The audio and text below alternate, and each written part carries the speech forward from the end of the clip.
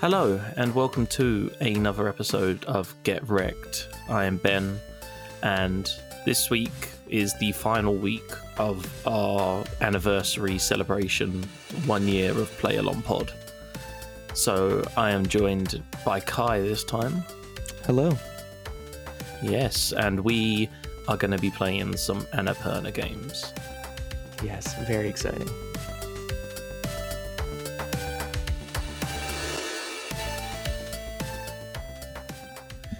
Yes, so why don't we start off, Kai? You tell the lovely people your experience with Annapurna, because my experience of Annapurna is a lot more recent than yours.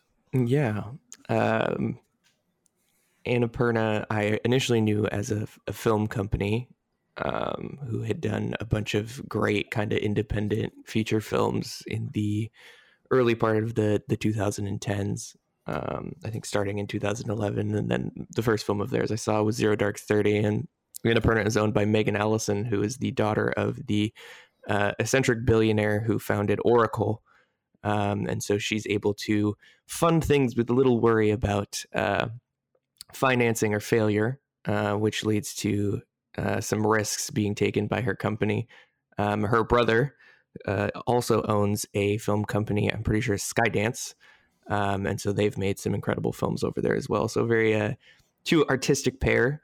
But really they kind of popped onto my radar. I was taking a digital media class in undergrad, and one of the assignments was to play through Journey. And this would have been 2016, 2017, around that time. And so Journey was published by Annapurna, and Annapurna also published a bunch of other games at that time that were kind of in that indie space, which is something I was interested in. And then as they released more and more, as the years moved on from 2016, played games like Maquette, one of the games we played here, What Remains of Edith Finch, and they just seem to have great taste when it comes to independent games and as well as storytelling in this space. And so I've always had an affinity for their releases and as well as their approach to game development, game publishing. And so, one of my favorite companies out there, and they're doing great things in the space. Yeah, it's crazy because I only realized when you suggested Kentucky Route Zero as a main series that I had heard of all of these games and they were all Annapurna games. So Kentucky Route was actually the first one that I played physically. But I mean, being in the gaming space, you can't not know of What Remains of Edith Finch, Flower, Journey. They're I don't know how to explain it. They're just well-known games, and seemingly for good reason.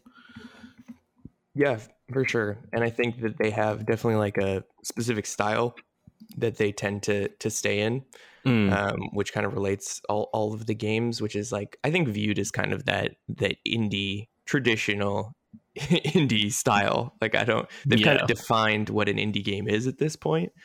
And they show no means to slow down either. I mean, we were talking before this about Stray coming out, which looks incredible, and A Memoir Blue, which is coming down the pipe, I think, later this year. And then we also played 12 Minutes, which is a fantastic game. So yeah, they've consistently released kind of great classic independent titles. Yeah, I mean, Artful Escape is on my backlog as well. I know it's one that you played and you loved last year.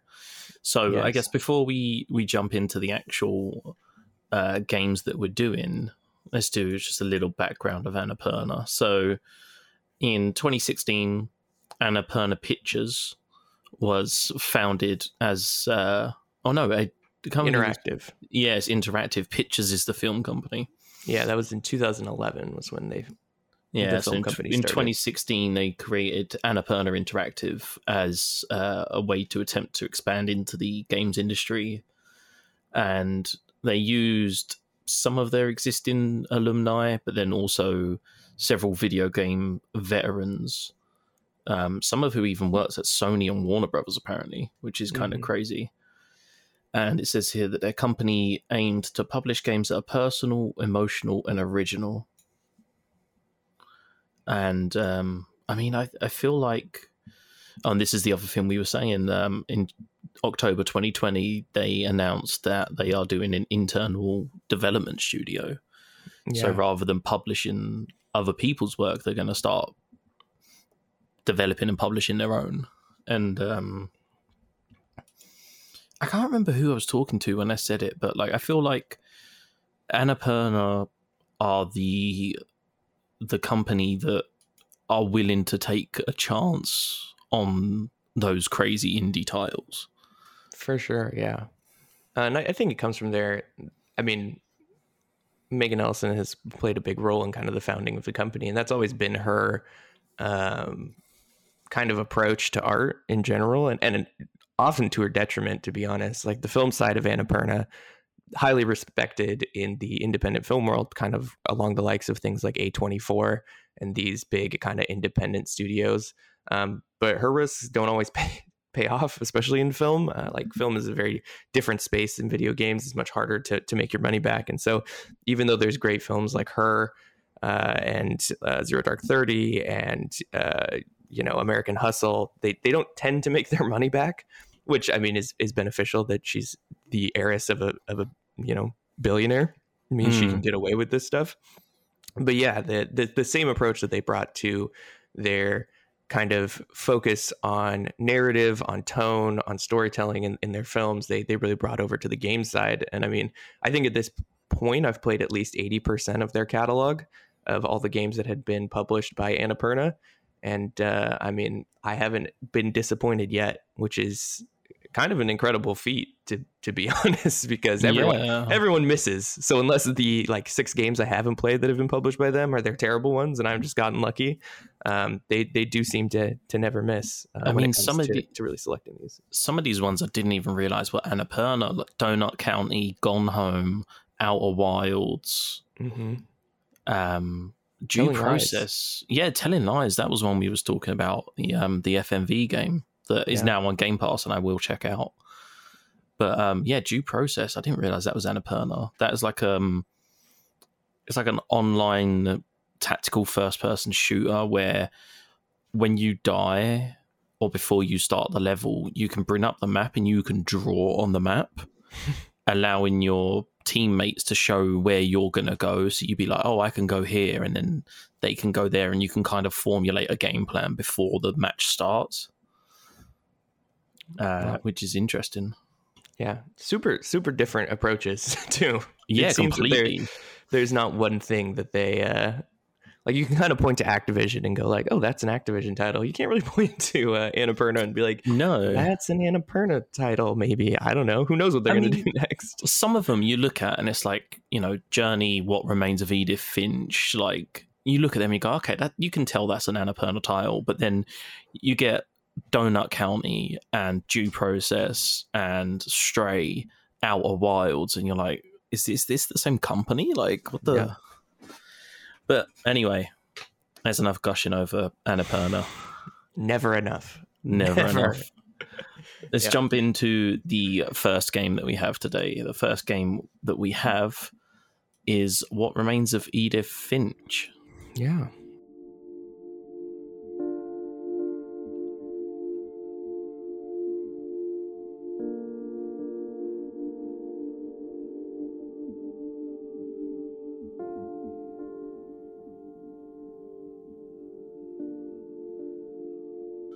So this was What Remains of Edith Finch was the game that you recommended to me. Yes. So before we get into your experience with it, just to inform those who may not know, is a 2017 adventure game developed by Giant Sparrow, published by Annapurna. The game centers on the character of Edith, a member of the Finch family, affected by a perceived curse that causes all but one member of each generation to die in unusual ways. And this is a good representation. It says it's an anthology of mini experiences. You essentially walk around the house and experience the story of the Finch family. Yeah. in very interesting and sometimes creepy artistic ways. Yeah. We'll get into it, but there's some interesting representation of how to tell a story of someone's untimely death or life. So when did you experience Edith Finch? What was your first time with it? And what did you think of it at the time? Yes. I'm trying to remember when we played it. It was definitely probably 2018. Me and Jared played it together on Xbox. So it must have been, 2018, because it came out on Xbox One in 2017. And I had played other Annapurna games, and we had heard, I think this, What Remains of Edith Finch, won a ton of awards, which is not necessarily how I base what games I play, but obviously if something kind of piques the interest of the gaming community at large. And as well, I have a close friend who was like, you have to play this game. It's so interesting. You're going to love it. And so we decided to jump into it, and it's very short. I think it's only like 2 hours long as a game. So it's not a big commitment if you just want to jump into it and kind of see, and then was immediately hooked by how crazy and weird and wild the world was, and how the storytelling kind of unfolded through the exploration of this house. And so that was kind of early as in a year after it was released, but kind of my experience and when I played it for the first time. And I've played it again after that, just for the experience again. But that was the first time I dove into the world of Edith Finch.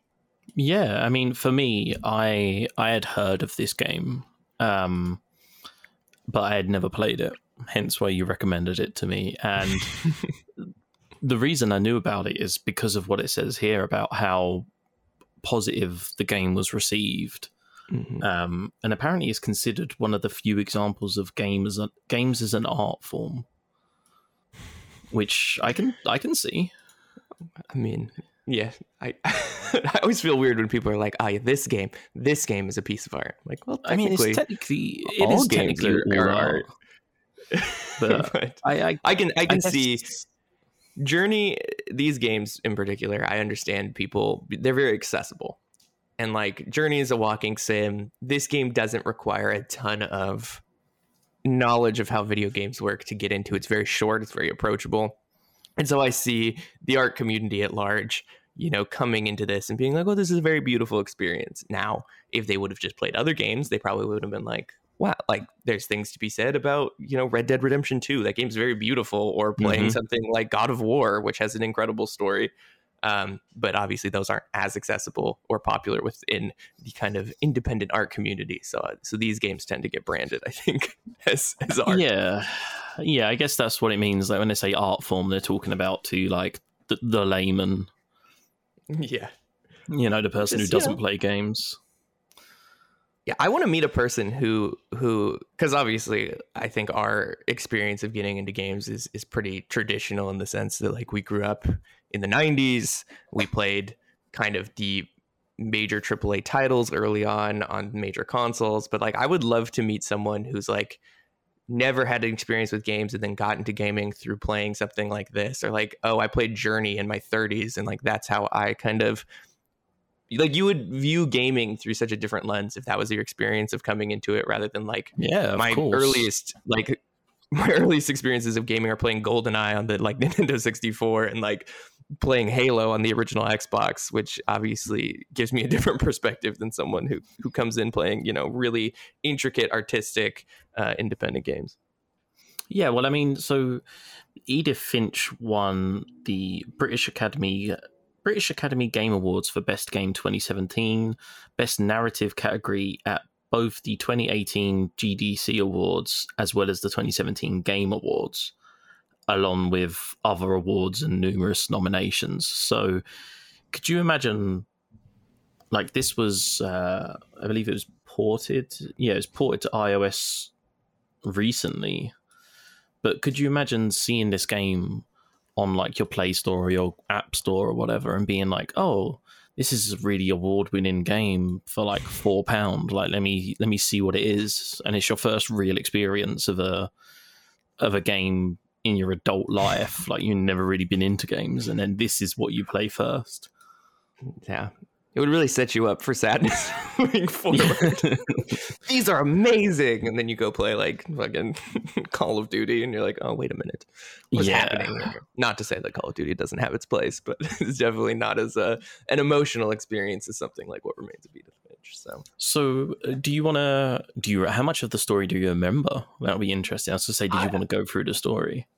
Yeah, we can go through the story, and obviously you're a little more fresh on it than I am. But generally, I mean, the story is that you take a ferry to your family home, which takes place in Washington, which is a very ominous, dark, foresty state as it is, and so I think it pairs well with kind of the setting and the story of this game. And then you go to your what is described as the ancestral home. And start unfolding these stories of your family members through going through different rooms in the house. And the house is quite large. I believe you get a letter at the beginning that explains some reason for being there, kind of setting up the context. Correct? Yes. So essentially what happens, like you said, you get the fairy. The context is that your mother, Dawn, had died and you had inherited the Finch house. And at the time that the game takes place, you are the sole remaining member of the Finch family. Everybody else has died. Yeah. And you come to the island and you approach the house, and this house is like a Franken house of a Finn. Like it's a house, and then there's a tree house out back that is a literal house. And then there's also a house that's made of like canoes, like plastic canoes or something, stacked on one another as a ladder. It's very... So the whole point of it is that the way that the family came to this island is that, from what I remember, the house was like stranded there or something. Yeah, something along those lines. I know that the family emigrated to escape a curse. Yes, that was it. They emigrated from Norway to the US to escape the curse.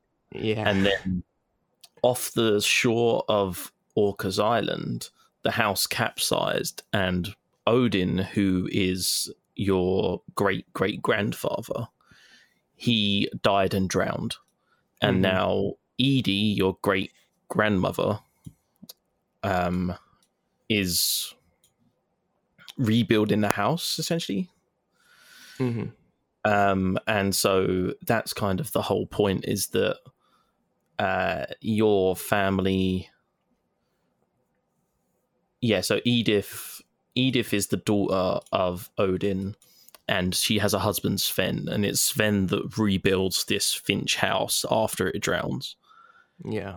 And it's kind of on an island, sort of. Yeah. It's like right on the coast. Yeah, and you can see the house in the ocean. Yeah. Which is crazy. And essentially the Finch family have lived here since, which is why the house has been expanded in such a crude way, because that's the only way they had to make room for the new additions to the family. Yeah. And then we should add that at a certain point, I don't remember exactly what prompts it, but one of the members starts sealing off the rooms in some point in the family history. And it's then the mother. The mother seals off the rooms in hopes that the curse will be ended, or whatever the reason that the curse is affecting them will be stopped by her sealing off all of these individual rooms. And so part of the game is moving through this house and trying to unlock these sealed areas. But that then leads the rooms to be almost like time capsules. So as you move through the different members of the family who died at different ages, you experience their rooms at the age in which they died for the most part. And so everything has remained untouched as you kind of make your way through this house. The best way to explain the gameplay of this game, other than describing it as like vignettes, is it's kind of like watching like old family videos.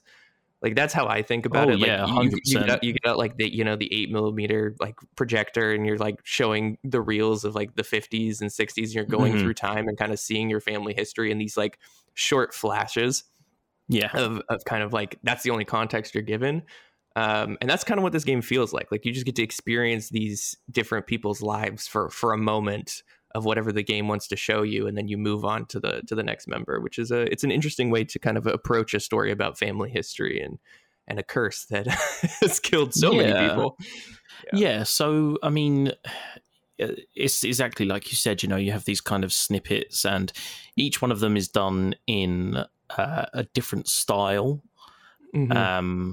So, I mean, I don't know about you, but 3 of them stood out to me. So that they all have their own kind of style to them. But do you mind if I just list off Yeah, go for it. So the one that stands out to me the most is Lewis Finch.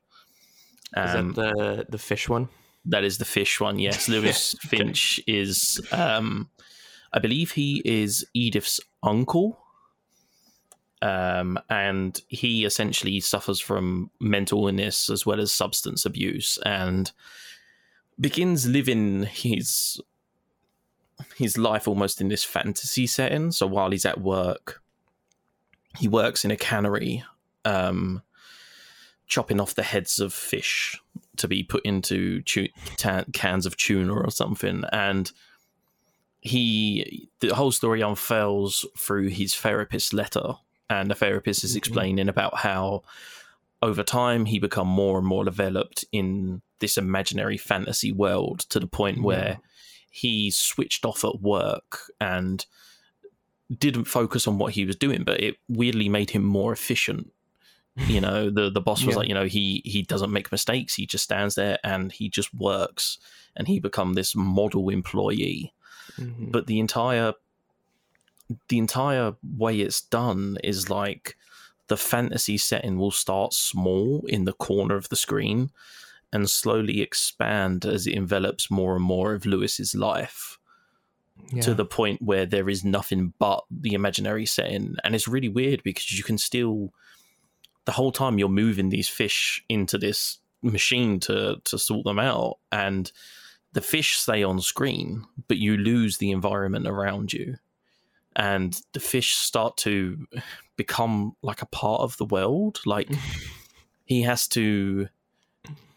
trying to become king of his fantasy world, and the door's locked, but the lock is like a fish. And when you put the fish in the machine and it gets decapitated, the door unlocks because the lock breaks.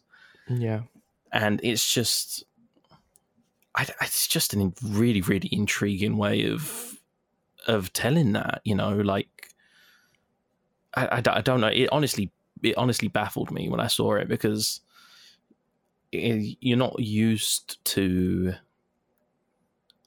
seeing that kind of meshing of a fantasy world in with a character's real world in that sense, and to see it, envelop more and more of his life and be represented by it taking up more and more of the screen was really impressive.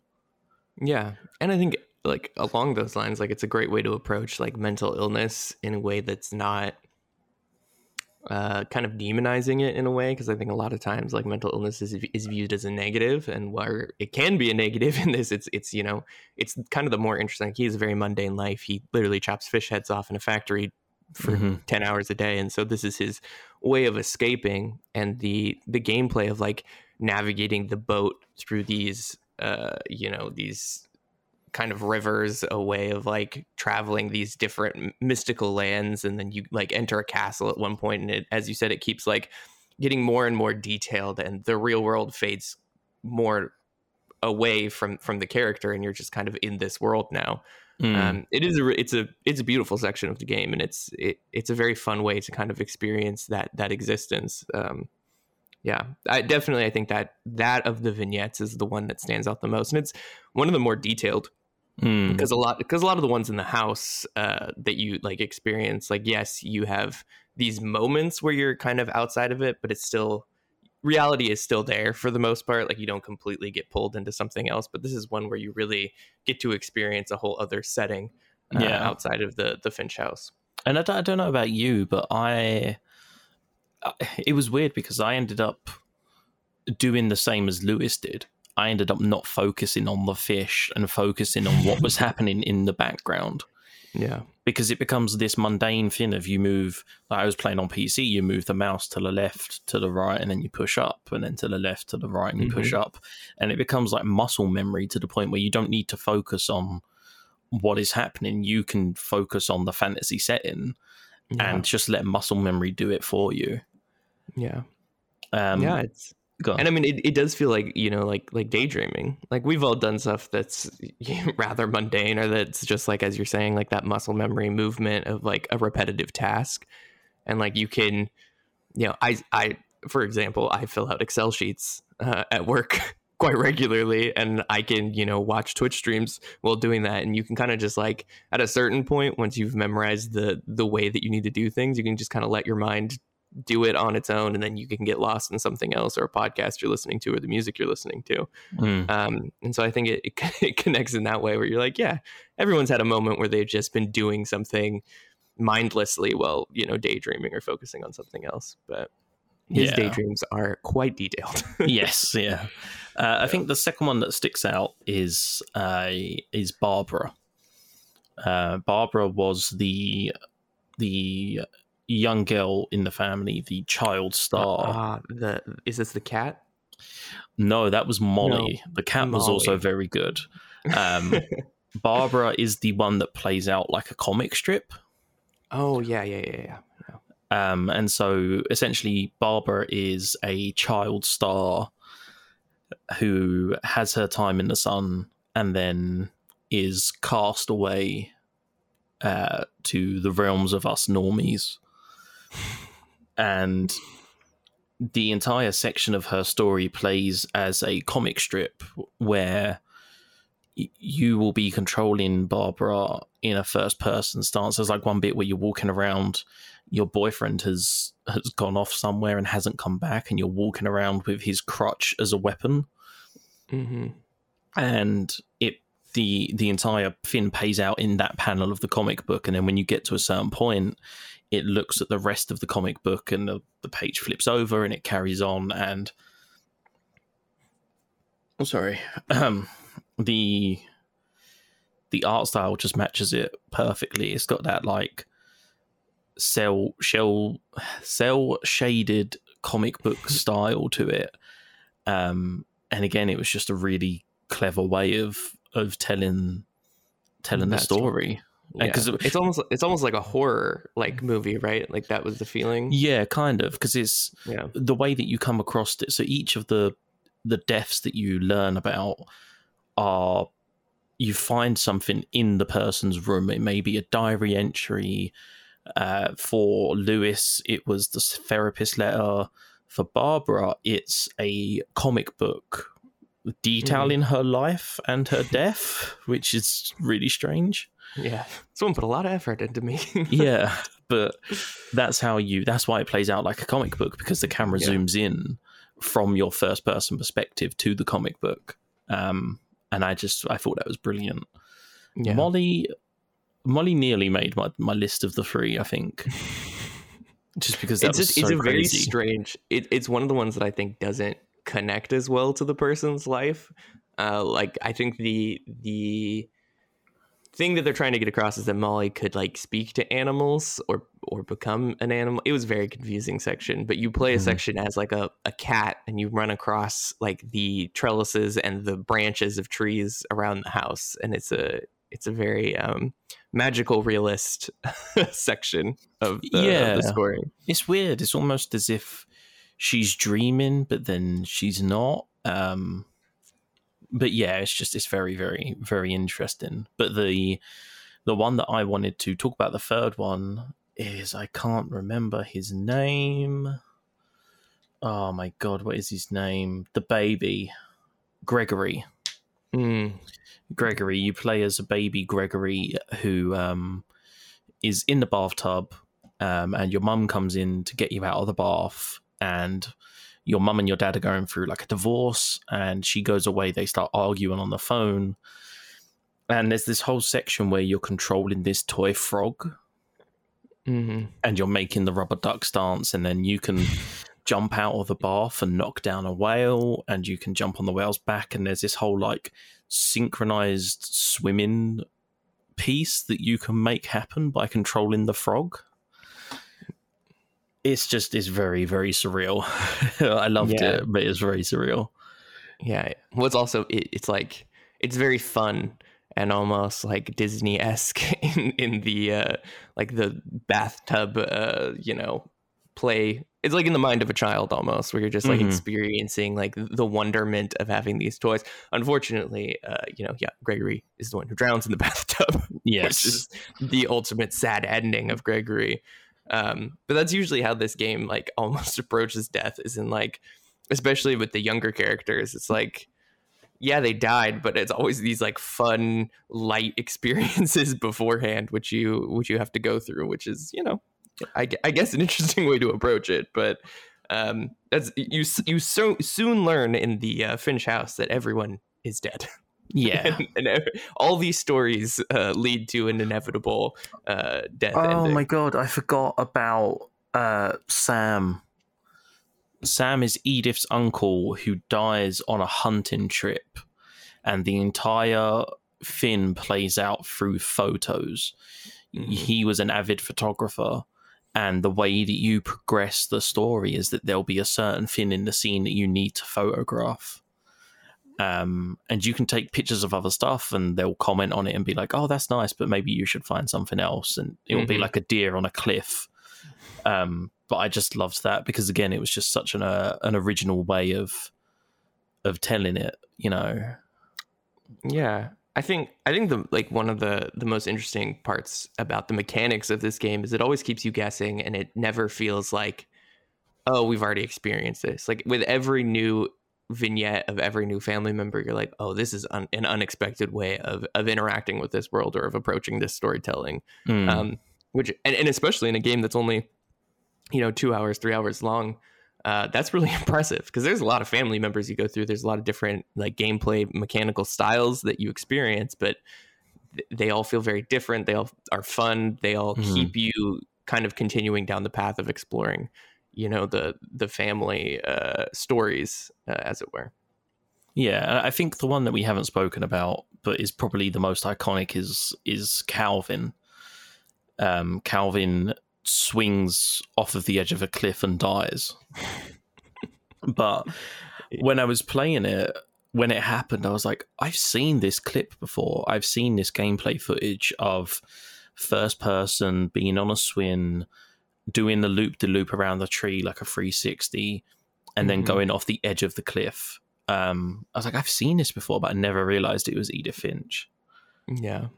There's a lot of like iconic moments you can steal from this game that are kind of like very clippable, because everything is so short and everything's so compressed in the way it tells story that you can be like, oh, there's like as you climb up into the top of the tree house, it's almost like a spaceship, which is a very interesting, like, it always keeps you guessing, which is one thing that I can say about this game, is that right when you think like, oh, okay, I know what to expect now, you become a cat, or you fly off a cliff, or you explore a fucking graveyard with all of your relatives in it. It's just like, oh, okay, I guess I didn't know what was going to happen next. Yeah, so do you want to go through all of the deaths and how it happens, or? I mean, I think we can just stick with the main. That's enough. Molly, I didn't realize Molly died after eating toothpaste and holly berries, because she wakes up in the middle of the night and she's like, oh, I'm hungry, and she eats the holly berries from her ensuite bathroom.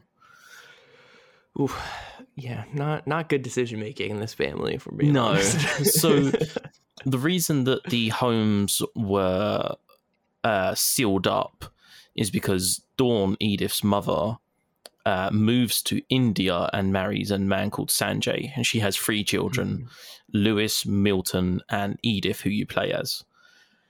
Sanjay dies in an earthquake, and so Dawn returns back to the Finch home. Milton just randomly disappears, and so the mum decides to seal off the bedrooms of the people who have died and essentially turn them into shrines, and then forbids her children from learning about the family history in order to try and counteract this curse that she thinks they have. And then it goes on from there. Lewis has issues, and eventually, unfortunately, your mum dies, which is how you inherit the property. Yeah. And the crazy thing is the ending of the game, because it's like an offshoot moment when you're climbing the tree to go to the top house, or like to the next level of the house. You have to climb through a tree and climb on the branches that Molly was climbing on in her cat dream. And Edith makes this offhand comment about how she's like, oh, I wouldn't have done, if I knew there was this much climbing, I wouldn't have come when I was 22 weeks pregnant. And so the final scene of the game is the birth of Edith's son, which plays out as you coming out of the womb and into the light.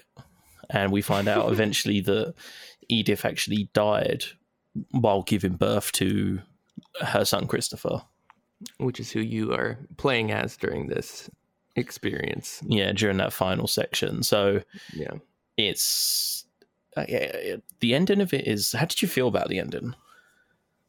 I mean, the curse had to continue, you know, in some way, right? Which makes sense. I don't know if I would have a child if I knew the family history of this. That's the thing, like, you know, so it's like, is Edith in some way responsible for going and learning about the secrets of her family? Because it's not easy to do. I mean, this game gets classified as a walk-in sim, but there's lots of pathways you have to go through and keys that you have to find in order. It's not just a simple walk-in thing. Like, there are twists and turns that you have to take through the house. So it's kind of ambiguous, and you're like, you know, is this just a sheer coincidence and a tragedy, or did Edith continue this curse by going in and learning the family history and also writing it down in a journal for her son to learn? Has she then passed this on?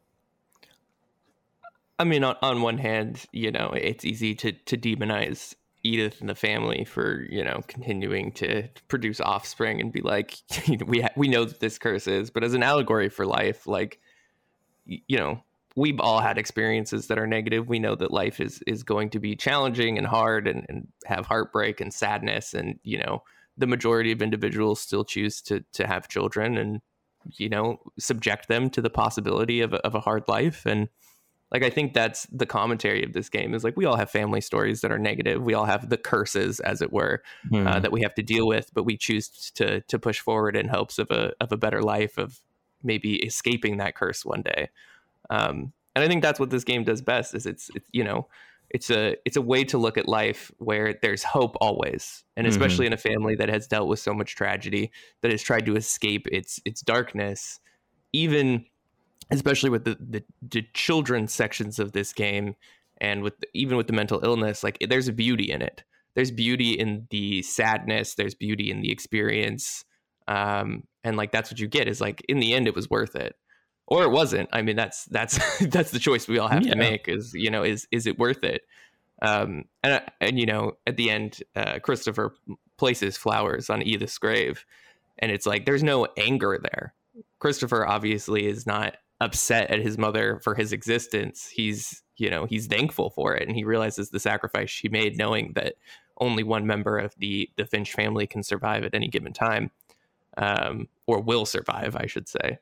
And so I think it's a beautiful little story, and I don't know, I'm not mad at the ending. I accept it as the reality of our existence. Yeah, I mean, it's almost like this commentary on, like, you know, like, sorrow is unavoidable in life, and it's how you choose to move on from the things that happen to you, and, you know, how you choose to deal with it. But yeah, for sure. And I feel this game connects in its themes very well with our next game as well. They're very similar in their approach of vignettes of kind of normal life leading to something extraordinary. So I think they're a good pairing. Yeah.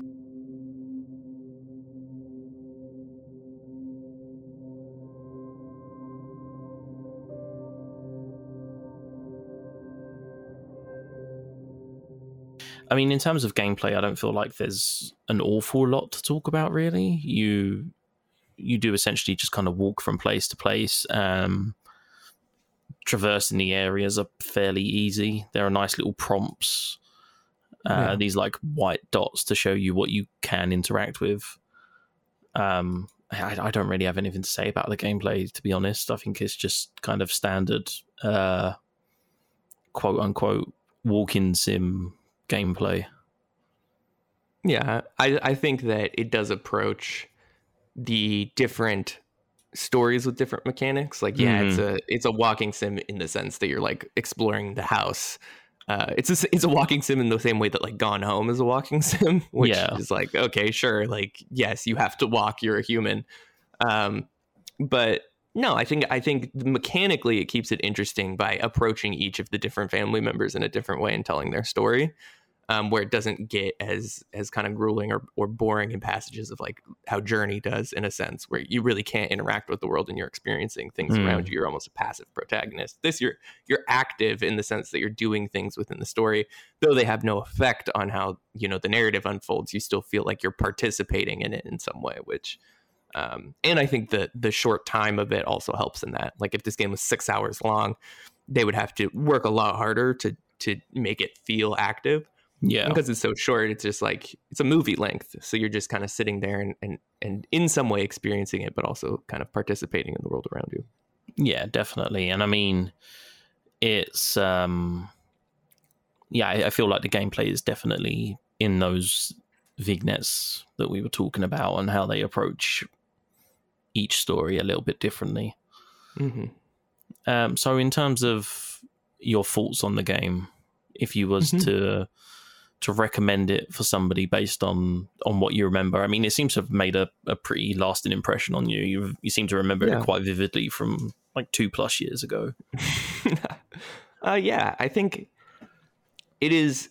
I get the kind of deeming it a piece of art almost. Like, I understand that from a contextual perspective of someone who doesn't experience video games. I think it is very beautiful. It is a perfect amount of time for someone to like get into this kind of gameplay. Like, if the only games you've experienced are AAA long form games where you're playing, you know, a 25-50 hour story, I think this is perfect for you. And I think this is perfect for like if you have a relative or family member or partner who's like, oh, you know, I don't really like video games, or, you know, video games are a waste of time, or the kind of traditional tropes. And I think we've outgrown that a little bit in culture. But I mean, there are definitely still people who have that view. Like, have them sit and play Edith Finch, because it doesn't require a ton of technical understanding. And it is truly a interesting, beautiful story to experience. And I think the art style as well lends itself to not challenging people too much. Like, there's definitely independent games where I play where I'm like, okay, this is a weird art style and people are going to be put off by this if they don't have experience with that. But this is very just cartoonish, drawn, lasting art style, which I think will lend itself to aging well. I mean, obviously this game is at this point 4 or 5 years old, and it doesn't feel dated, at least in my opinion. I don't know about how you feel about that, but so I would recommend this game for anyone who's on the edge of whether video games can, you know, be as effective, I guess, as cinema, or be as effective as other art forms in telling story and making you feel connected to characters. And I think it's just a beautiful experience. And really, you can do it in a weekend. And that's, once again, that's the benefit, is like, sit down on a Saturday morning, play through Edith Finch, and you can still, you know, have a nice dinner somewhere. So, yeah. I mean, I feel like I echo a lot of what you said. I was looking up while you was talking to see if it was on Android. I don't believe it is. I know it is on iOS. So you could even play it that way. But yeah, I mean, I agree. It's one of those games that is I don't want to say timeless, but I guess technically is timeless. You know, all games are timeless in some sense, but some games you play and you're like, oh, this is aged really badly. But I can't imagine Edith Finch in 10 years' time feeling like an aged game. Unless indie games take some massive wild turn that I'm not expecting. But I do feel like I feel like I agree with everything that you said, really. Like, you know, you could sit your uncle or your nan down and be like, you know, 'cause it's almost like a movie in which you control the protagonist. I wouldn't even say so much that it's a game. It's much more movie-esque, in my opinion, especially with the way that it tells the stories and the stories that it tells.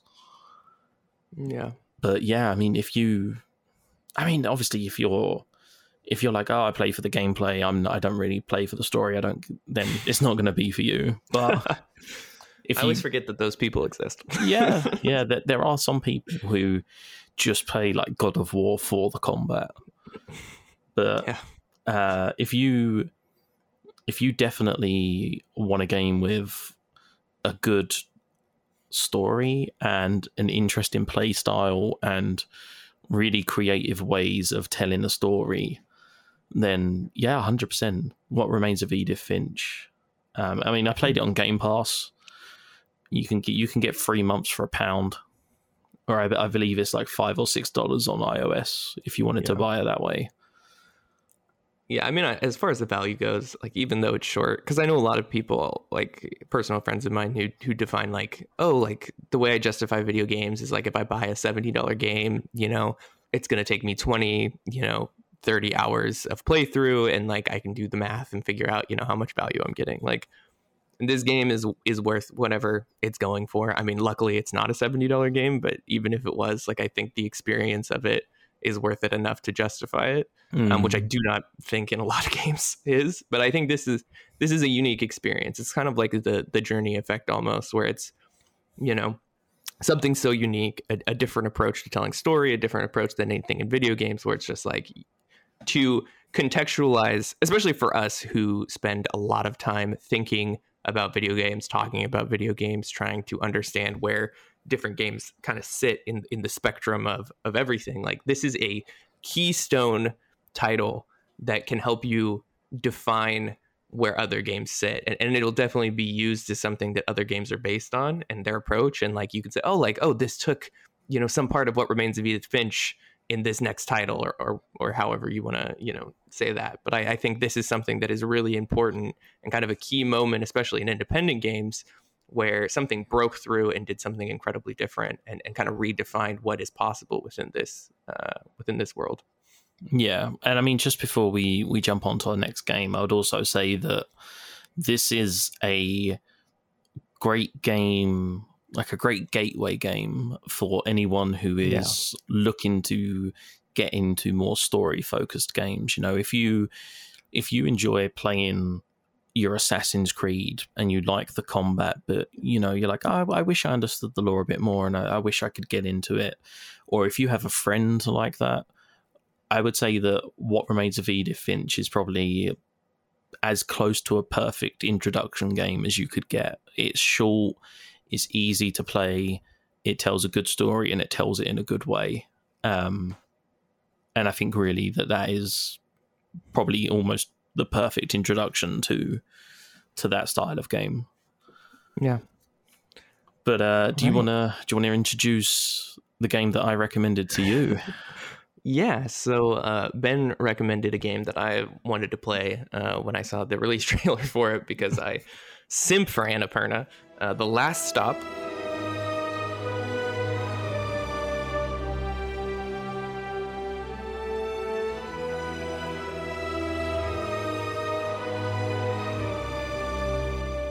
I did not really have any context around as far as like the actual story of what the game was about. My understanding was it was kind of a multiple storyline slice of life game where it took place some part in a subway station, so hence the name and a lot of the kind of art that was released around the game. Yeah. And until playing it, I had no idea that there was supernatural elements kind of intertwined with it. And the game opens that very early on with the kind of opening disconnected scene from the rest of the stories that you play through. But yeah, so I don't remember when it was released. I think 2019, correct? It was actually 2021, July 22nd, 2021. Time is a flat circle. Yeah. It feels like this game was released so long ago. Well, it's relatively new, so I'm glad we're talking about it. Yeah, go for it. No, I was just going to say, yeah, like it does start off very strange. It starts off in 1980s London. Two friends, Peter and Samantha, they steal a Bobby's helmet from an officer. They steal the hat off of a policeman, and they take a service tunnel of the London Underground. They get to a dead end, which is a metal door. Samantha opens the door. They find an older man. The old man opens the door and is like, "Oh, go on through." And Samantha's like, "Yeah, okay, all right, fine." Yeah. But Peter hesitates and is left behind and is captured by the police. But he tries to open the door later, like a couple of minutes afterwards, and the portal is now gone. It's just a brick wall.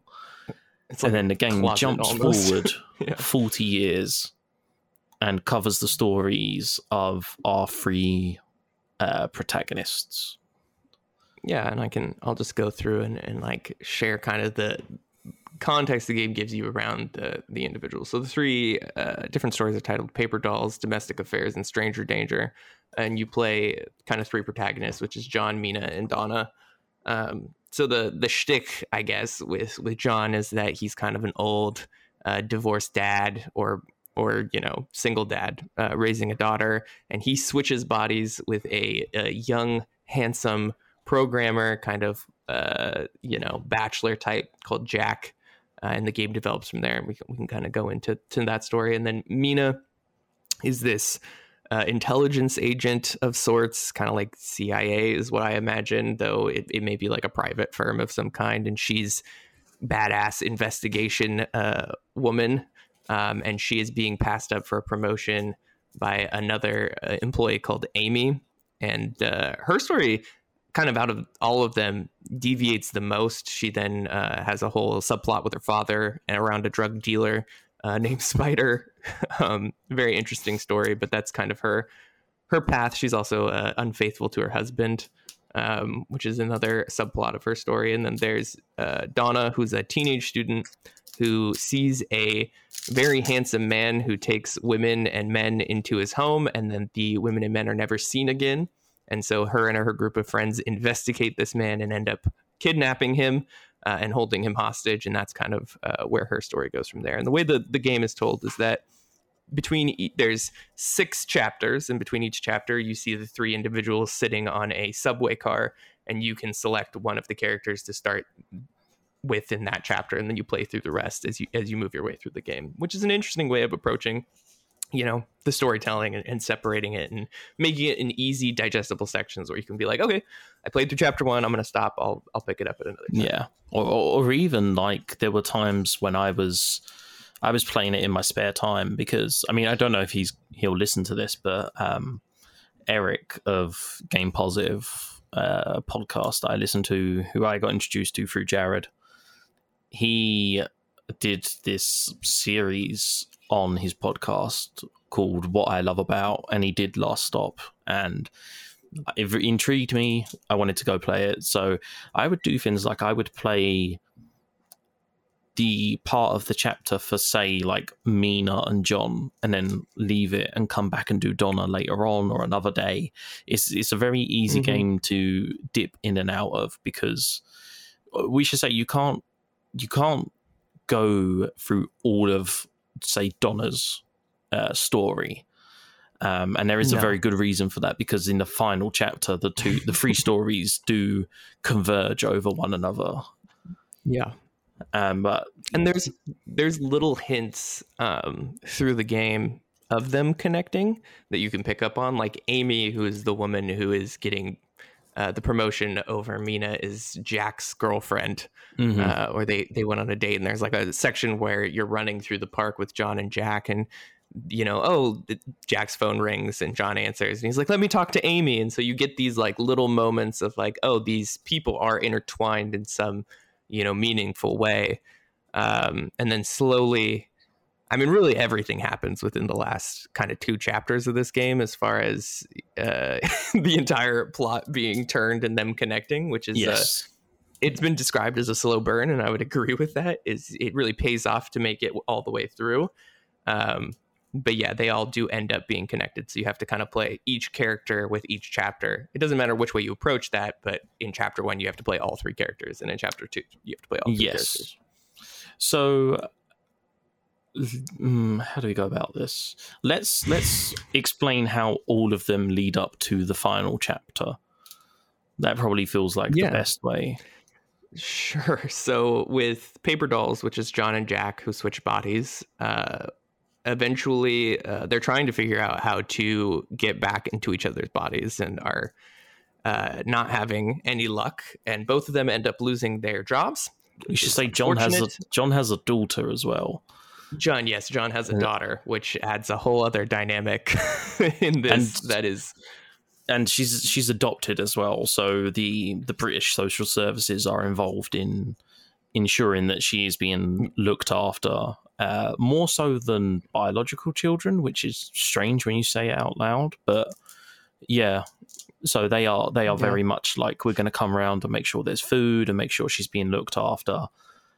And so that adds to that whole dynamic of everything happening. Yeah, exactly. And it's difficult to talk about this section because it's like John and Jack's body, Jack and John's body. Really should have given them both not J names, so it's easier to talk about. But John, who is the older man who has the adopted daughter, ends up suffering a heart attack. And then this is with the younger man in him, so just a strange thing to say. Mm-hmm. And then John, who is Jack, is contacted by someone called the Vape Lord. It's very millennial. Profoundly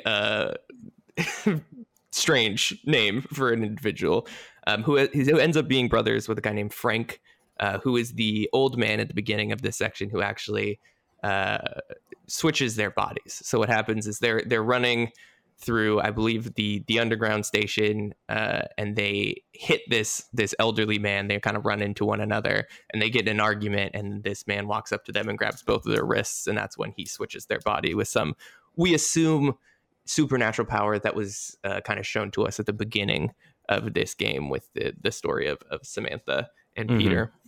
And so, yes, John is contacted by the Vape Lord, who is the brother of Frank.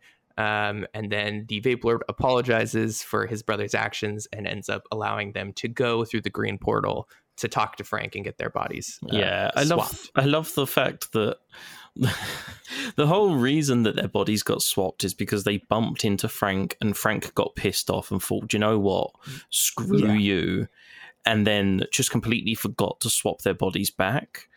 And his brother is just like, oh, yeah, sorry about that. He gets hot-headed, like. Yeah, I mean, I like to think that both of them had their flaws that were approached and addressed by swapping bodies with one another. Like, I feel like, Jack was he thought he was hot shit and then had to be an old man for a while, or continues to be an old man, and we'll get to the choices you have to make at the ending of this game. But they kind of address the issues in one another by switching bodies and really learning to accept and love their existence regardless of what their body looks like. Yeah. And maybe, hopefully. The caveat with their story is that John, the old man in the body of Jack, travels through this portal, but he has 2 tokens. And he needs a token for each way that he travels. So he needs both to get there and back. But when he arrives on the other side of this portal, he has unknowingly lost his return token. And that plays out later in the final chapter when he realizes that he's now stuck in this alternate world with the other person in his body on the brink of death after suffering a heart attack. Yes. Then with Mina, who is the intelligence agent, as we said, she is trying to get a promotion at work, who is going to go to a woman named Amy. She goes and talks to her father, there's a lot of different aspects of her story. She's cheating on her husband, and she is just kind of having a shitty life in general. She doesn't have a great relationship with her son, and she's not really putting any effort in to fix anything. She goes and talks to her father, and her father reveals that he's buying drugs because, you know, life is boring, man, and he's retired and he needs something to do. And so I think it's like cocaine. I don't remember exactly what drug. Cocaine, yeah. Yeah, it's cocaine. And so she convinces her father to tell her where he got the drugs. And because it's presumed she's in some form of law enforcement, I should also say that part of her playthrough and her mechanic is there's these quick time events where she does like these like investigations, and she kind of like breaks down people's, I don't know, like threat assessment, I think it is. Yeah, she does like threat assessments, and like it's interesting. It's kind of it's a nice break from the kind of mundane walking normal interaction dialogue of the game. But she goes to this guy Spider, who's a drug dealer, and then puts him in like a fucking like headlock pretty much, and tells him to get lost. And then she gets a note that says, you know, we're gonna kill your family, pretty much, that she knows of their affair. And then the Spider and Amy and Mina come together, and it ends up that Spider and Amy kill each other, and then she will be blackmailed for this death, and that's how her story kind of develops. And she enters Amy's apartment and sees that Amy has been stalking her. She was the one who figured out about her affair. She was the one who figured out about all of her secrets. But obviously Amy is now dead along with Spider. So she goes to Peter, who's the boss at work, to call him out. And she learns that the mission is to enter the green portal that we have seen in the game now. And that she has to go look for Samantha.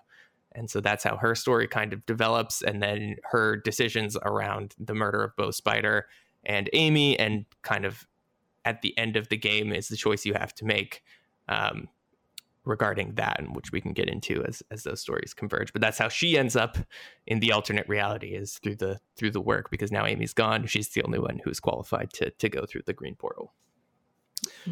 Then with Donna. You keep talking, sorry. You keep talking, I'm going to do something quick, but you keep explaining, and I'll be back in 2 seconds. No problem. Donna is a teenage student, as I said. She has two friends, Vivek and Becky, that are observing this man who they believe is kidnapping and murdering people. The man has the strange powers, we learn, as they corner him in kind of like a pool area. He has the green glow power that we've seen throughout this game. And so her and Donna and this man start talking and get closer. She talks about her problems with her family. She's a very overbearing cop sister. And so out of Donna's sight at this time, the man uses his powers to completely like capture her family, sort of. She wipes Tamara, Emma, Vivek, and Becky from Donna's memory, leaving her alone in the pool. And then she tells her that she can take her elsewhere, which we imagine is the green portal, which it is. And then they end up going to the green portal and disappear into the other realm where all of our other characters are. And this leads kind of into the last chapter. So now that's the end of chapter 5. Everyone kind of ends up in this secondary world. And then the three stories begin to converge in chapter 6. Yes. Yeah. So it begins. Chapter 6 is strange. Because this whole time, like you said, you've had like, I mean, body swapping is weird enough, but you did have that whole kind of, you know, the younger man now in the older man's body is, I mean, they start spending a lot of time together. They don't really know each other. John keeps receiving Jack's mail, the younger person's mail, and he keeps going to get it to him. And that's how they kind of know each other in a way. But they start spending more time together, and, you know, Jack is teaching John kind of the new ways of technology and, you know, like new ways to do things. And John is teaching Jack, like, you know, you need to plan for your future. You need to be thinking ahead. You're paying too much rent on this absolute ludicrous property. But so Donna goes through the portal, and she's been taken somewhere by this stranger, and so they are on the train, and an alien starts talking to the man about Donna, and she starts questioning, is this child with you? Blah blah blah blah blah. He gets pissed off and makes the alien disappear. Yeah. And immediately Donna puts two and two together and realizes that he has got rid of her friends and family. Disappeared them, as it were. Yes, yeah. Because, I mean, she also has a love interest that he makes disappear. Yeah. So there's that, and then they go to, like, some... I don't know what the building is, but it's an important looking building in this town in the other realm. It's called Council's Chambers. Oh, okay. It's just like a big, government building, as it were. Yeah. So, go on. And then our story takes a real aggressive turn because Donna freaks out that she's with this, the stranger who she's been with, and kills him with a sword, which I'm just like, why? This is the part of the game where I was like, that's a choice. That's not a choice I would have made. Yeah. So in a foreign alien land, and you're like, yeah, I'm going to kill this person. Yeah. So Donna is in this council chamber. Mina comes through the portal, lands on an alien who turns out to be very nice and guides her to this town. And she ends up in the council chamber to try and find out what's happening in this world. John finds Frank, and Frank apologizes about the swap. He's like, oh, yeah, that's my bad. And he gives him a bracelet to undo it. Now, I can't remember how John ends up in the council chamber, but he ends up meeting the other two. Yeah, I know. Maybe the portal where he has to use the coin to get back. Oh, I think he loses. He realizes he's lost his token. He lost his coin. Yeah, he lost. And Frank says to him, "Oh, you need to go to the council chamber and ask for another one back, like to get back." So that's how he ends up there. Donna randomly stabs the stranger, which feels very sudden. And I mean, I think you kind of implied it, but I would have liked a choice. Yeah. I would have liked a choice of whether to stab this stranger or not. Or just or anything else. Like, I feel like you didn't, like, there's other laws you could, well, because what happens is they're then put on trial for murder, all three of them. For some reason, they're, even though one of them did the stabbing, they all get arrested for murder. Do you guys not have that in the US? I don't think so. Okay, well, you're in the UK, I mean, unless you try to cover it up and like you're like actually helping the individual. If you're just standing around and someone murders someone, you're not like, no, okay. So like in the UK, like say you're walking down the street with a friend, and a friend gets into an altercation with somebody, and your friend stabs that person, you can be done for murder just by being in association with them. No, that is not a thing at all, unless you are like active in holding the individual, and even then it's a lesser charge. Like, you're not charged with murder, you're charged with like abetting murder or like assisting in murder. I don't know if it's like murder that you get charged with, but I know you get charged with a pretty hefty crime. And well, in Alien Land, you're sentenced to death. Yeah. All three of them. They're just like, we're going to kill all of you. Can you imagine being fucking Mina or John? Yeah, you're just like, you're literally just trying to figure out, some alien asshole switched your body. You're just trying to figure out how to get back home. Then some girl stabs someone, and you're like, sorry, but you're sentenced to death now. Like, what? Fortunately, though, Mina, who uses her super agent powers, has explosives on her and other gadgetry that allows them to distract the guards and escape the area that they're being judged in. Which is it's bad part on the aliens. So they're in this like Colosseum looking place, and the aliens bring in the suit that Mina traveled into this world in. And unbeknown to them, there is a bomb in the suit so that Mina can blow it up and stop them reverse engineering the technology to be able to travel or something. But essentially they bring it up and they have it in this arena on this like stone table, and she blows up the suit in order to create a distraction so they can run. And I mean, this is where it gets a little bit weird as well, because it's like a chance encounter. Very chance encounter. They end up escaping and they go into a pub and they find Samantha from the beginning of the game, who is now old. And of course, Mina, who's there to rescue Samantha, is like, hey, you're gonna come back, right? And Samantha's like, no, I have a life here in alien land now, and like, I'm okay. But then, convenient for plot, Samantha knows how they can get back to Earth. And then after they distract some guards guarding the portal where Samantha tells them to go, the three then return to their lives on Earth, which is just a lot of like very convenient it plays out in the last chapter. It's one of those, I mean, we'll get into it with our final thoughts, but like it's one of the few Annapurna games I've played where the story falls apart for me. I love the gameplay. It was the same with 12 minutes. Like I didn't like the way the story played out, but I respected what they did with the gameplay. And it's the same with this, you know, the way that the stories broke up and everything leading up to Donna stabbing the stranger is brilliant. Yeah. I sense disagreement. Before this. I mean, some of it is a bit patchy, some of it before, like... Yeah, for sure. There's some sections which I'll go into that I'm like, this is weird. And then a lot of the decision making in this game feels like it has no like impact. Like there's a lot of times I made choices to like take a certain tone where I'm like, I want to be a nice person, and then suddenly the tone that the person will use is like completely opposite of that. Where I'm like, the telltale I'm curse. sorry, and they're like, I'm fucking sorry, and I'm like, what happened? Yes, but no, that's not what I meant. It's the telltale curse, isn't it? It's, you know.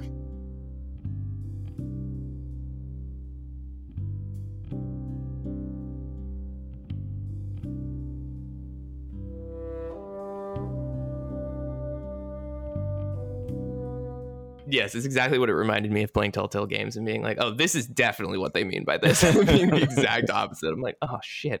And then also you get like achievements for like making certain relationships better than others in the game. And so like I got an achievement for pissing Vivek off. And I was like, I was trying to be nice. Like I was selecting the options I believed were the nice options. And so if you're going to build like achievements in the game, which I know are not important for the story at all, but like at least make it easy to contextually understand like what are the correct options to go through. Anyway, at the end of the game, you go through the portal and then you're given two options for all of the characters. For John, you can either decide to swap bodies or to continue living life in Jack's younger body, which, I mean, for me, it was a pretty easy decision to like switch bodies. Like I feel like you're committing like unreasonable crime if you're leaving someone. Yeah, so let's talk about all of them in a bit of detail. So yeah, like you said, you've got the choice of either putting John back in his body and having him potentially die, even though he has an adopted daughter, or leaving the young man in the old man's body. No. Yes, and have the young man in the old man's body die and essentially kill Jack. Which is, I don't know who would choose to live out life like in Jack's younger body. I guess there's someone out there, but I was like, okay, well, this is, I mean, we did also like the entire plot is put to you switching your bodies back. They both want to switch back. Yes. So like, you finally got there. Why would you like not go through with that at the very end? Where you're just no, I'm gonna live in the young body. It so happens that I did also swap back, and I put John in John's body and Jack in Jack's body, and John ends up actually surviving. Yeah, and you see Jack pushing him in a wheelchair, and Jack and Donna have grown closer, and now Jack is almost like a part of. He's a very close family friend to John and Donna. What's the kid's name? I can't remember, but John and John's daughter, Molly. There you go. Thank you. Yeah. So them two become closer for it. Which, do you know what? It kind of makes me want to go back, or like I might look on YouTube and see what happens if you leave their bodies swapped, and see if he survives and then essentially comes to you and is like, what the fuck? Yeah, I was reading about it. I think he dies. Oh, really? So, yeah, Jack and John's body passes away, and then they take the daughter away, and you're just left alone, but in the younger body. Oh, okay. Yeah. I mean, that's almost like a punishment for choosing the morally incorrect option. Which is as it should be. I mean, the same thing for like Mina's options. They're both pretty bad, and as well as Donna. Donna in particular has like two rough options. So to get into Donna's, you return, and the ghost of the stranger, who is the guy you captured at the beginning and you ultimately kill, shows up, and he presents you with a deal. You have two options. You can he will return all of the people you ever loved, but you have to, after you die, go live with him for all eternity in the realm in which he exists in, wherever that may be. Or you can not have any of the people you ever loved return to you and live alone forever, for the most part. But know that you will have whatever the normal afterlife for a human would be. So I chose to bring everyone back, but then you're marked for life to, be owned by this stranger who you killed. And then the other option, if you choose to not have your family restored, then you just are alone in the house. And the only thing that you have is a house plant, and that the realization that this is your life forever. You will just be alone and sad forever. So neither of those are very good things. Which one did you pick?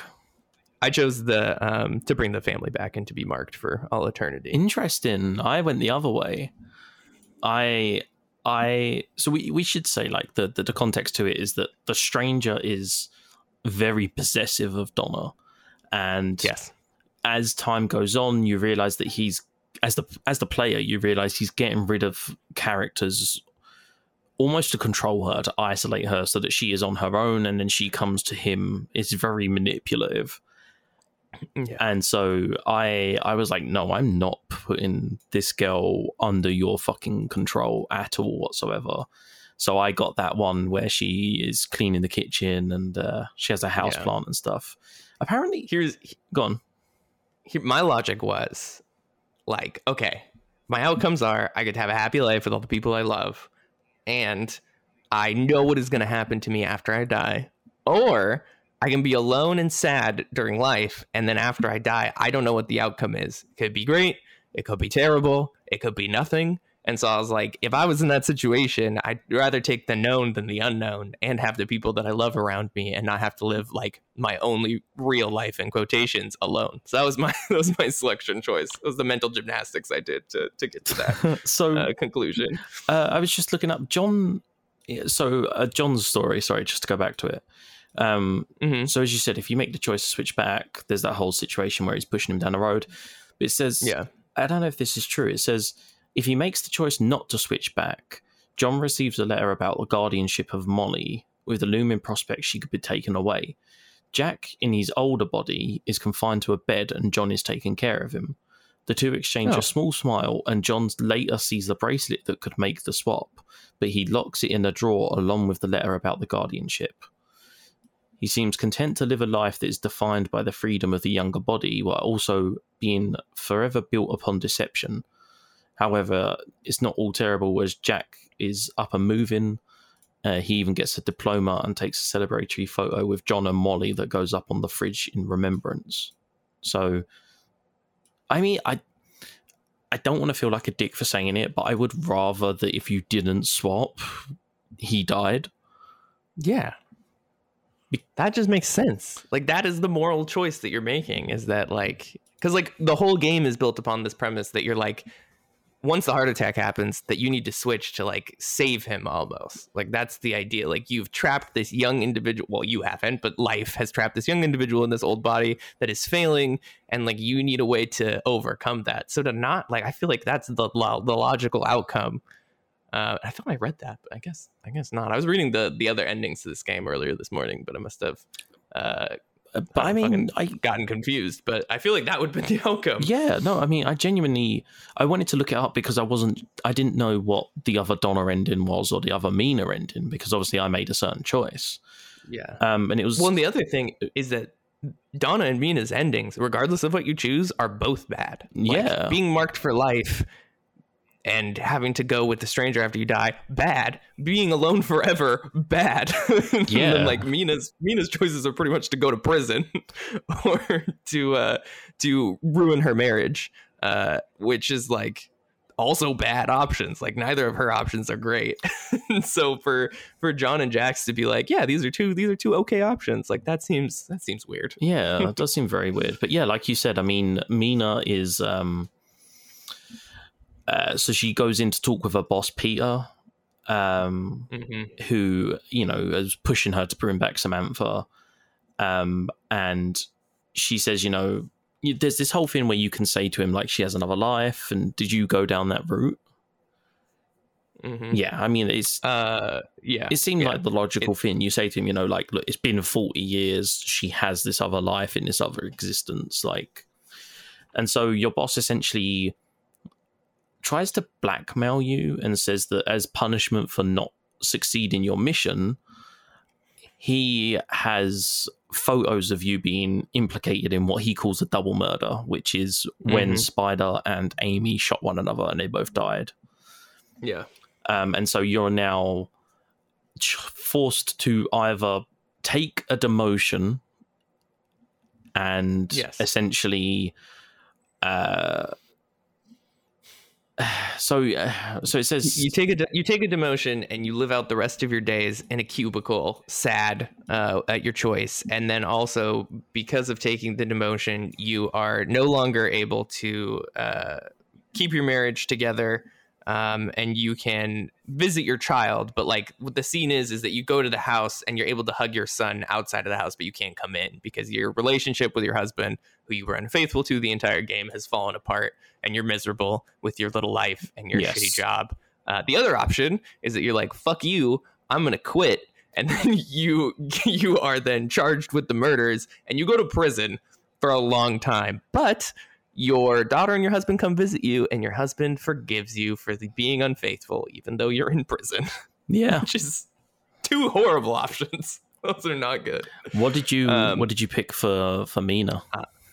I chose to quietly accept the lower position in the company, and I don't know if that was the right choice. Maybe prison and love is better than, you know. Well, so I chose to stick to my guns, because my thought process was, you know, that you find out that essentially Peter's been playing you the whole fucking time. He brought Amy in to like rile you up, and now he's trying to blackmail you for something that is very much not your fault. So I was like, no, fuck it. And you know, I don't know what one is worse, you know. Yeah, I mean, the part of my problem too is I did not like Mina this entire game. Mina is not a lovable character. Oh, she is a fucking bitch. Like she's an asshole through the entire character. She's unfaithful to her husband. She shows no remorse for anything she's done. She is just super independent and rude, and the game does not set you up to be like, wow, I really love this character.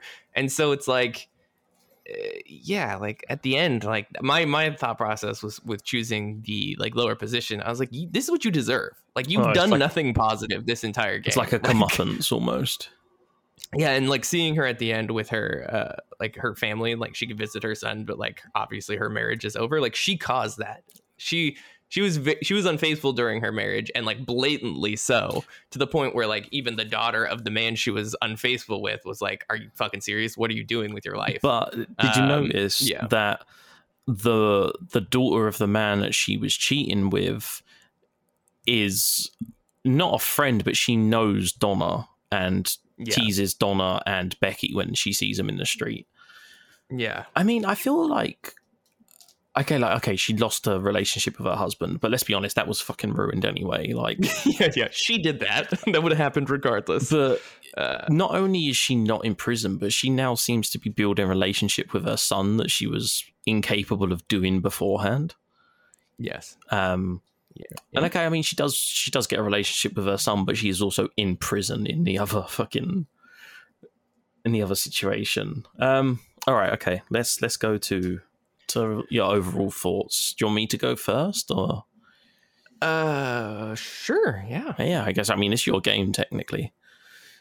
So, I mean, I played this quite recently. I played this a few months back, and like I said, it was... bits of it are very touch and go leading up to Chapter 6, to the finale. I think I was the most invested in Donna's story, just because of this whole, like, Donna's got this whole thing where she has this friend Becky, and Becky is lying about going to a party, and Vivek is a love interest, but then he's also spending a lot of time with Becky, and it was much more interesting to me, and honestly, it felt the most human of the three stories. Mina, I never really liked Mina. I really didn't. From the get-go, she's the stereotypical stone-hearted soldier. She is a soldier for this company or the British government or whoever it is. And so because of that, it's very hard to connect with her. John and Jack, I connected with John and Jack, but it's also by far the goofiest of the three stories. Yes. And, it's probably my second favourite, but I would say that Donna's story is the one that gripped me the most. There are sections, like I said, like there's this weird section in Donna's story where you're like throwing empty gas canisters at Finn's. It's the rocks at the... right? It's where you're throwing the rocks on the roof at like the different... I thought they were the canisters of like the nitrous oxide gas. Yeah. We don't have those here, so that's why I was like, what are these? What are these kids doing? It's like our version of Whippets. I don't know, like... Yeah. Yes. I'm not cool, so I didn't do those, but I know what that is. But yeah, it's cool. No. But it's weird because you have this great story that is explored through these sometimes strange gameplay mechanics and other times really interesting gameplay mechanics. And so I feel like that's kind of why I enjoyed dipping in and out, because after I did a weird gameplay part, I was like, do you know what? I think that's enough last stop for today. I'm going to come back to it. And the way that the game's done is very convenient to allow you to do it. The ending fell apart for me. I won't lie. Like I said, it all kind of goes downhill after Donna stabs the stranger for no reason. Like, I understand that she's in peril. She's with this super manipulative guy in the world that she doesn't know, but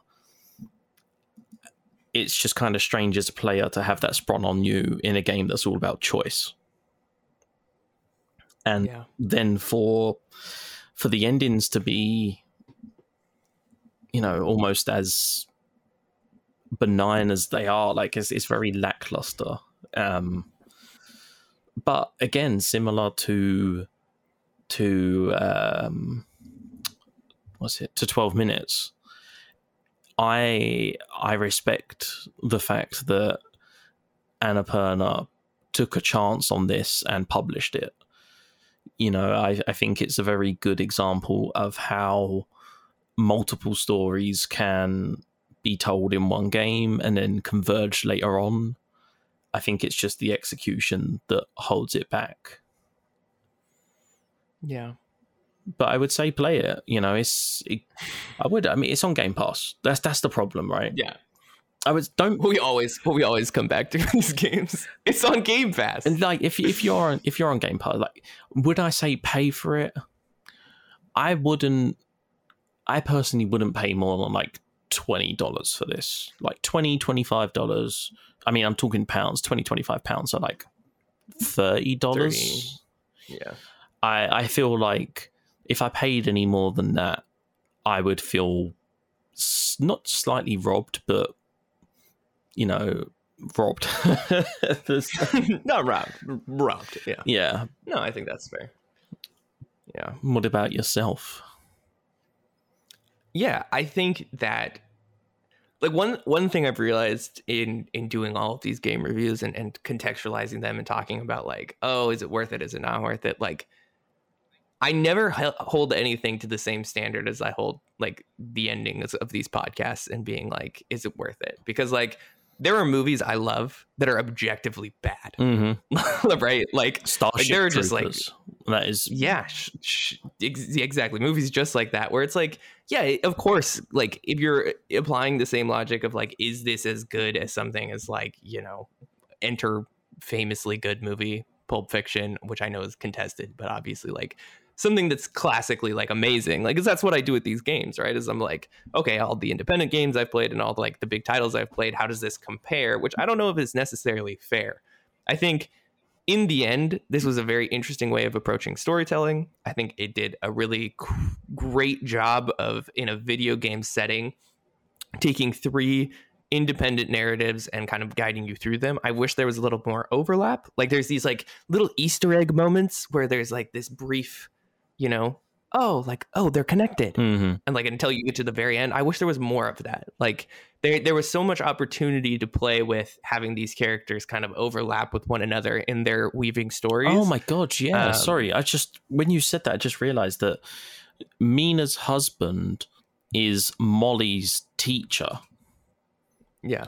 So there could have been an overlap there. Like they could have been a parents' evening or something, and John with the young man's soul in him had to go and be Molly's dad. Like, yeah, and I get the approach. Like I can understand when they were writing this, like not wanting it to overlap too much or feeling too cliche of like, oh, these stories are connected. And like, I think there's a balance there. Like there could have been too much. There is too little in my opinion. And so finding some sort of medium there.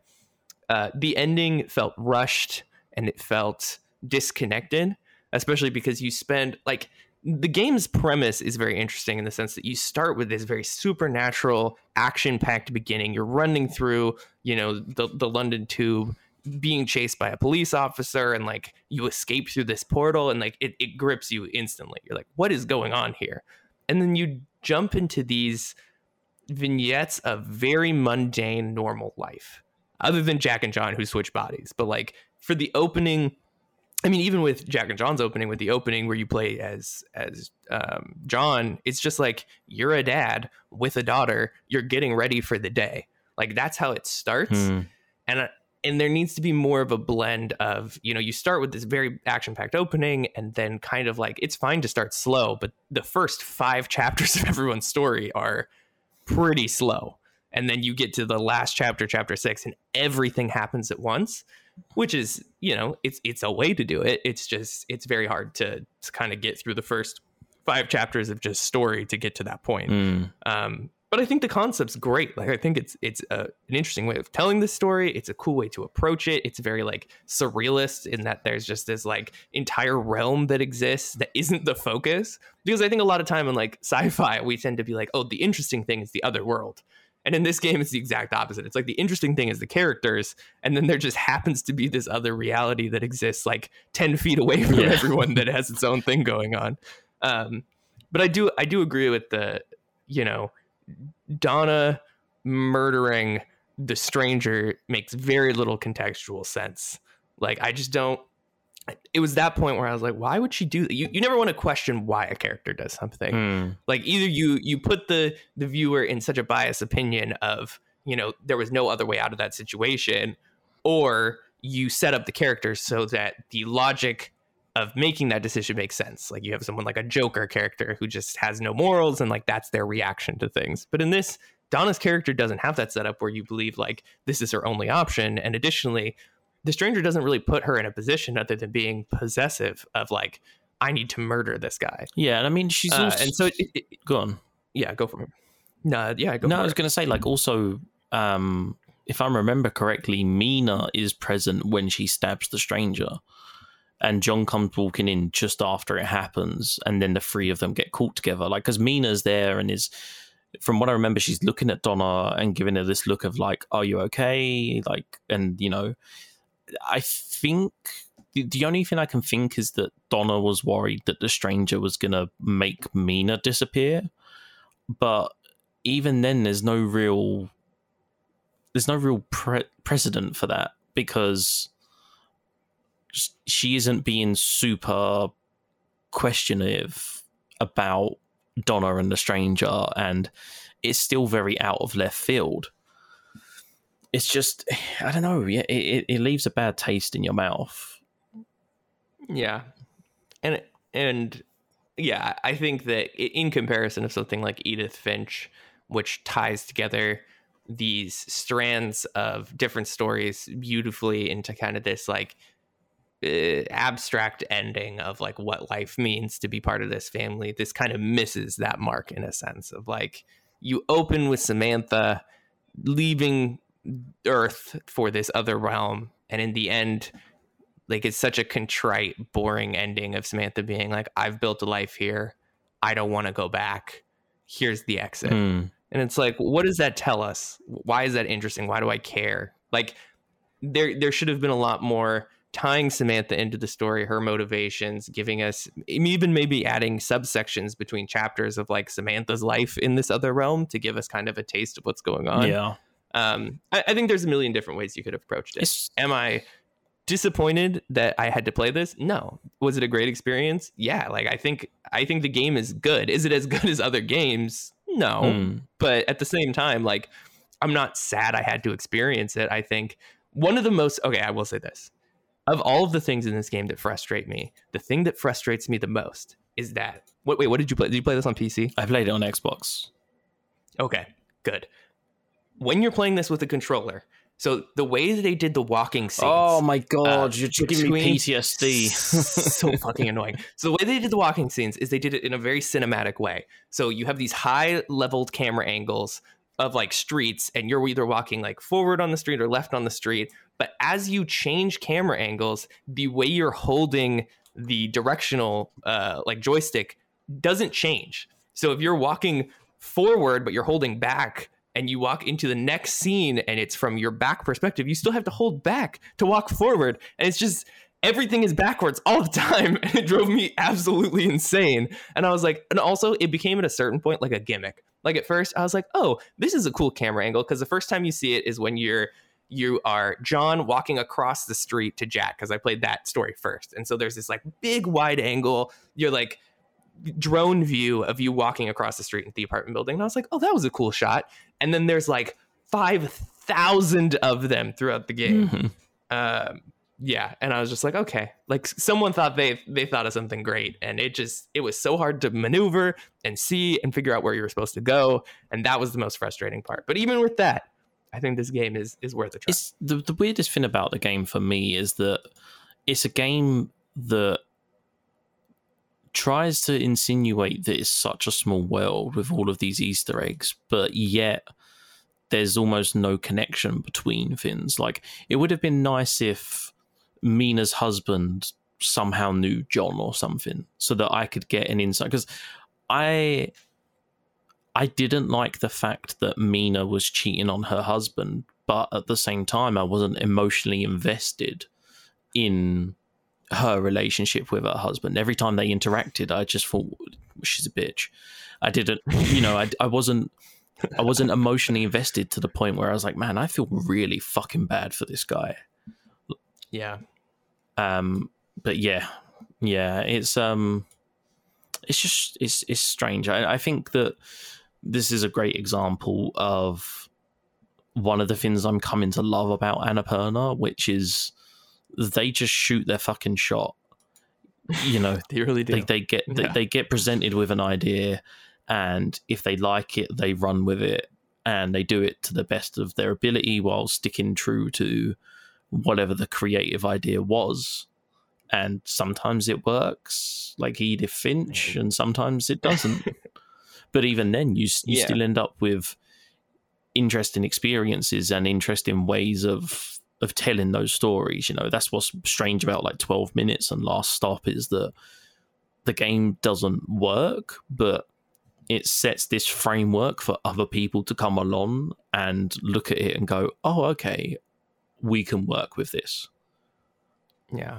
I mean, I think the thing I love about indie games, which is like I'm so tired of using this as a category because it's like independent. If you're being published by Annapurna and you are like, even there are huge indie developers out there, so it's very confusing. But like with restriction comes something very special. Like independent games have to work within a set budget and release time, and it's usually built by these small teams who truly care about what they're working on. And like in that restriction, they create these beautiful different mechanics. And like Edith Finch is a perfect representation of that, where it's like you could have done a lot in Edith Finch to try to like add value to it, in a sense of like, we're gonna make like look amazing, and there's gonna be all these mechanics, and like it's gonna run at 1 million frames a second, and it's like all these things that these huge companies try to do. But like at the end of the day, it's the storytelling, it's connecting to a character, it's like the basic things of any art form or any story you're trying to tell. And like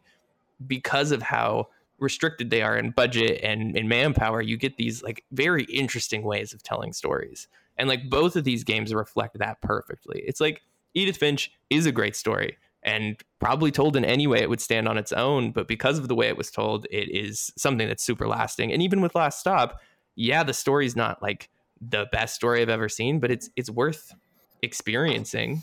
And like, how many movies have we seen that we love that have contrite, boring endings? Mm-hmm. Hundreds of them. And so like the mechanical approach of Last Stop, the graphical style, the dialogue, even though sometimes it can feel like you're not selecting, like you want to say something and it's the opposite thing. Like even then, the writing is interesting and keeps you engaged in the characters, and each character feels like it takes on a life of its own. And so I would say Edith Finch is a great game, as we said, for someone who doesn't like, it's a great entry point into this world. Whereas The Last Stop is, if you've experienced independent games and you like that style and you like what Annapurna has done and you're interested in playing something a little bit different, a little unique, something that approaches storytelling from a different kind of way of these like fragmented stories, like it's great. Are you going to be blown away by it? Probably not. But is it worth it in the end? Like, of course. Like, I think the payoff of getting to know these characters and playing through their life, and especially what you're saying with the scene of Donna kind of throwing those canisters, like that was really fun. Like that was like one of the highlights of playing through this game, was that moment where you're like, oh, this is like a cool mechanic to put in here of like, and there's a lot of those moments in The Last Stop where they use quick time events, or they use these like moments of different mechanics to keep interest in the gameplay. And I think that part of it really worked. And that's the part that like, I think other developers can take away from and build upon. Yeah. So yeah, it's going to be very interesting to see what Annapurna's internal development comes up with. Yeah, I hope that they continue to push forward and develop really interesting games that take risks. And I think that's the other thing, is it's like everything being successful is great, but if you're taking risks, you're going to fail sometimes. And I think The Last Stop was a huge risk to take, of like, we have very limited resources, but we're going to tell 3 separate stories, all interconnecting in 6 chapters that all tie together at the end. Like that's a huge task to take on in storytelling. And even though they didn't do it perfectly, like it still works, and it's still really interesting to approach something from that. And I hope that Annapurna continues to take those risks and doesn't just go, oh, you know, use the data, as it were, of like, people like this art style, people like, you know, coming of age stories, people like X, Y, and Z, and we get a formulaic response to, you know, what happens to the rest of the gaming industry when we have 17 Assassin's Creeds that are all the fucking same game. People will keep buying them because it's all database, you know, driven. Like, we're going to release once a year. We're going to do X, Y, and Z. We're going to hit our tentpole moments. And like that just makes it boring. And people have fallen away from those franchises for that exact reason. So hopefully Annapurna continues to carry forward what they've been doing for the last, you know, 5-6 years. Yeah. Well, I told my other half this was going to be an hour episode, so we should.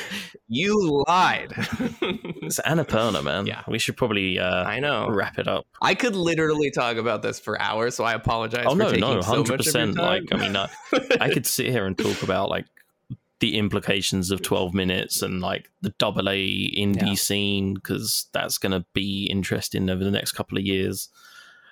For sure. But do you remember the big news that we get to reveal on this episode officially? I don't about the Discord. Oh, is that this episode? Well, it comes out. I feel like we've revealed it like 7 times. Well, so this is weird because where we're recording in advance, but we are publishing this on Thursday the 24th, and as of yesterday, the Play Along Pod community Discord server is live. Oh, woo! Yes. If you've played The Last Stop, or if you've played What Remains of Edith Finch, or if you've played any of the games we've played through this year-long journey of so many wonderful moments and spectacular games, tell us on our Discord, because we have a Discord now, and you can talk to me, you can talk to Ben, and probably you can talk to Jared the most, since he is by far the most active on our social media. But we'd love to hear from you. Yes, and we are so thankful for the community we have and the amazing podcasters as well that we've gotten to connect with and become friends with in this process. And so we are very excited to announce that we have a Discord. Yes. You will hear about it in future episodes that sound as if they've been recorded before the Discord was live. Disregard that. Yeah, definitely not. We definitely don't pre-record and release. we record on the day. But yeah. So in the description of where you're listening to this, there will be a link tree.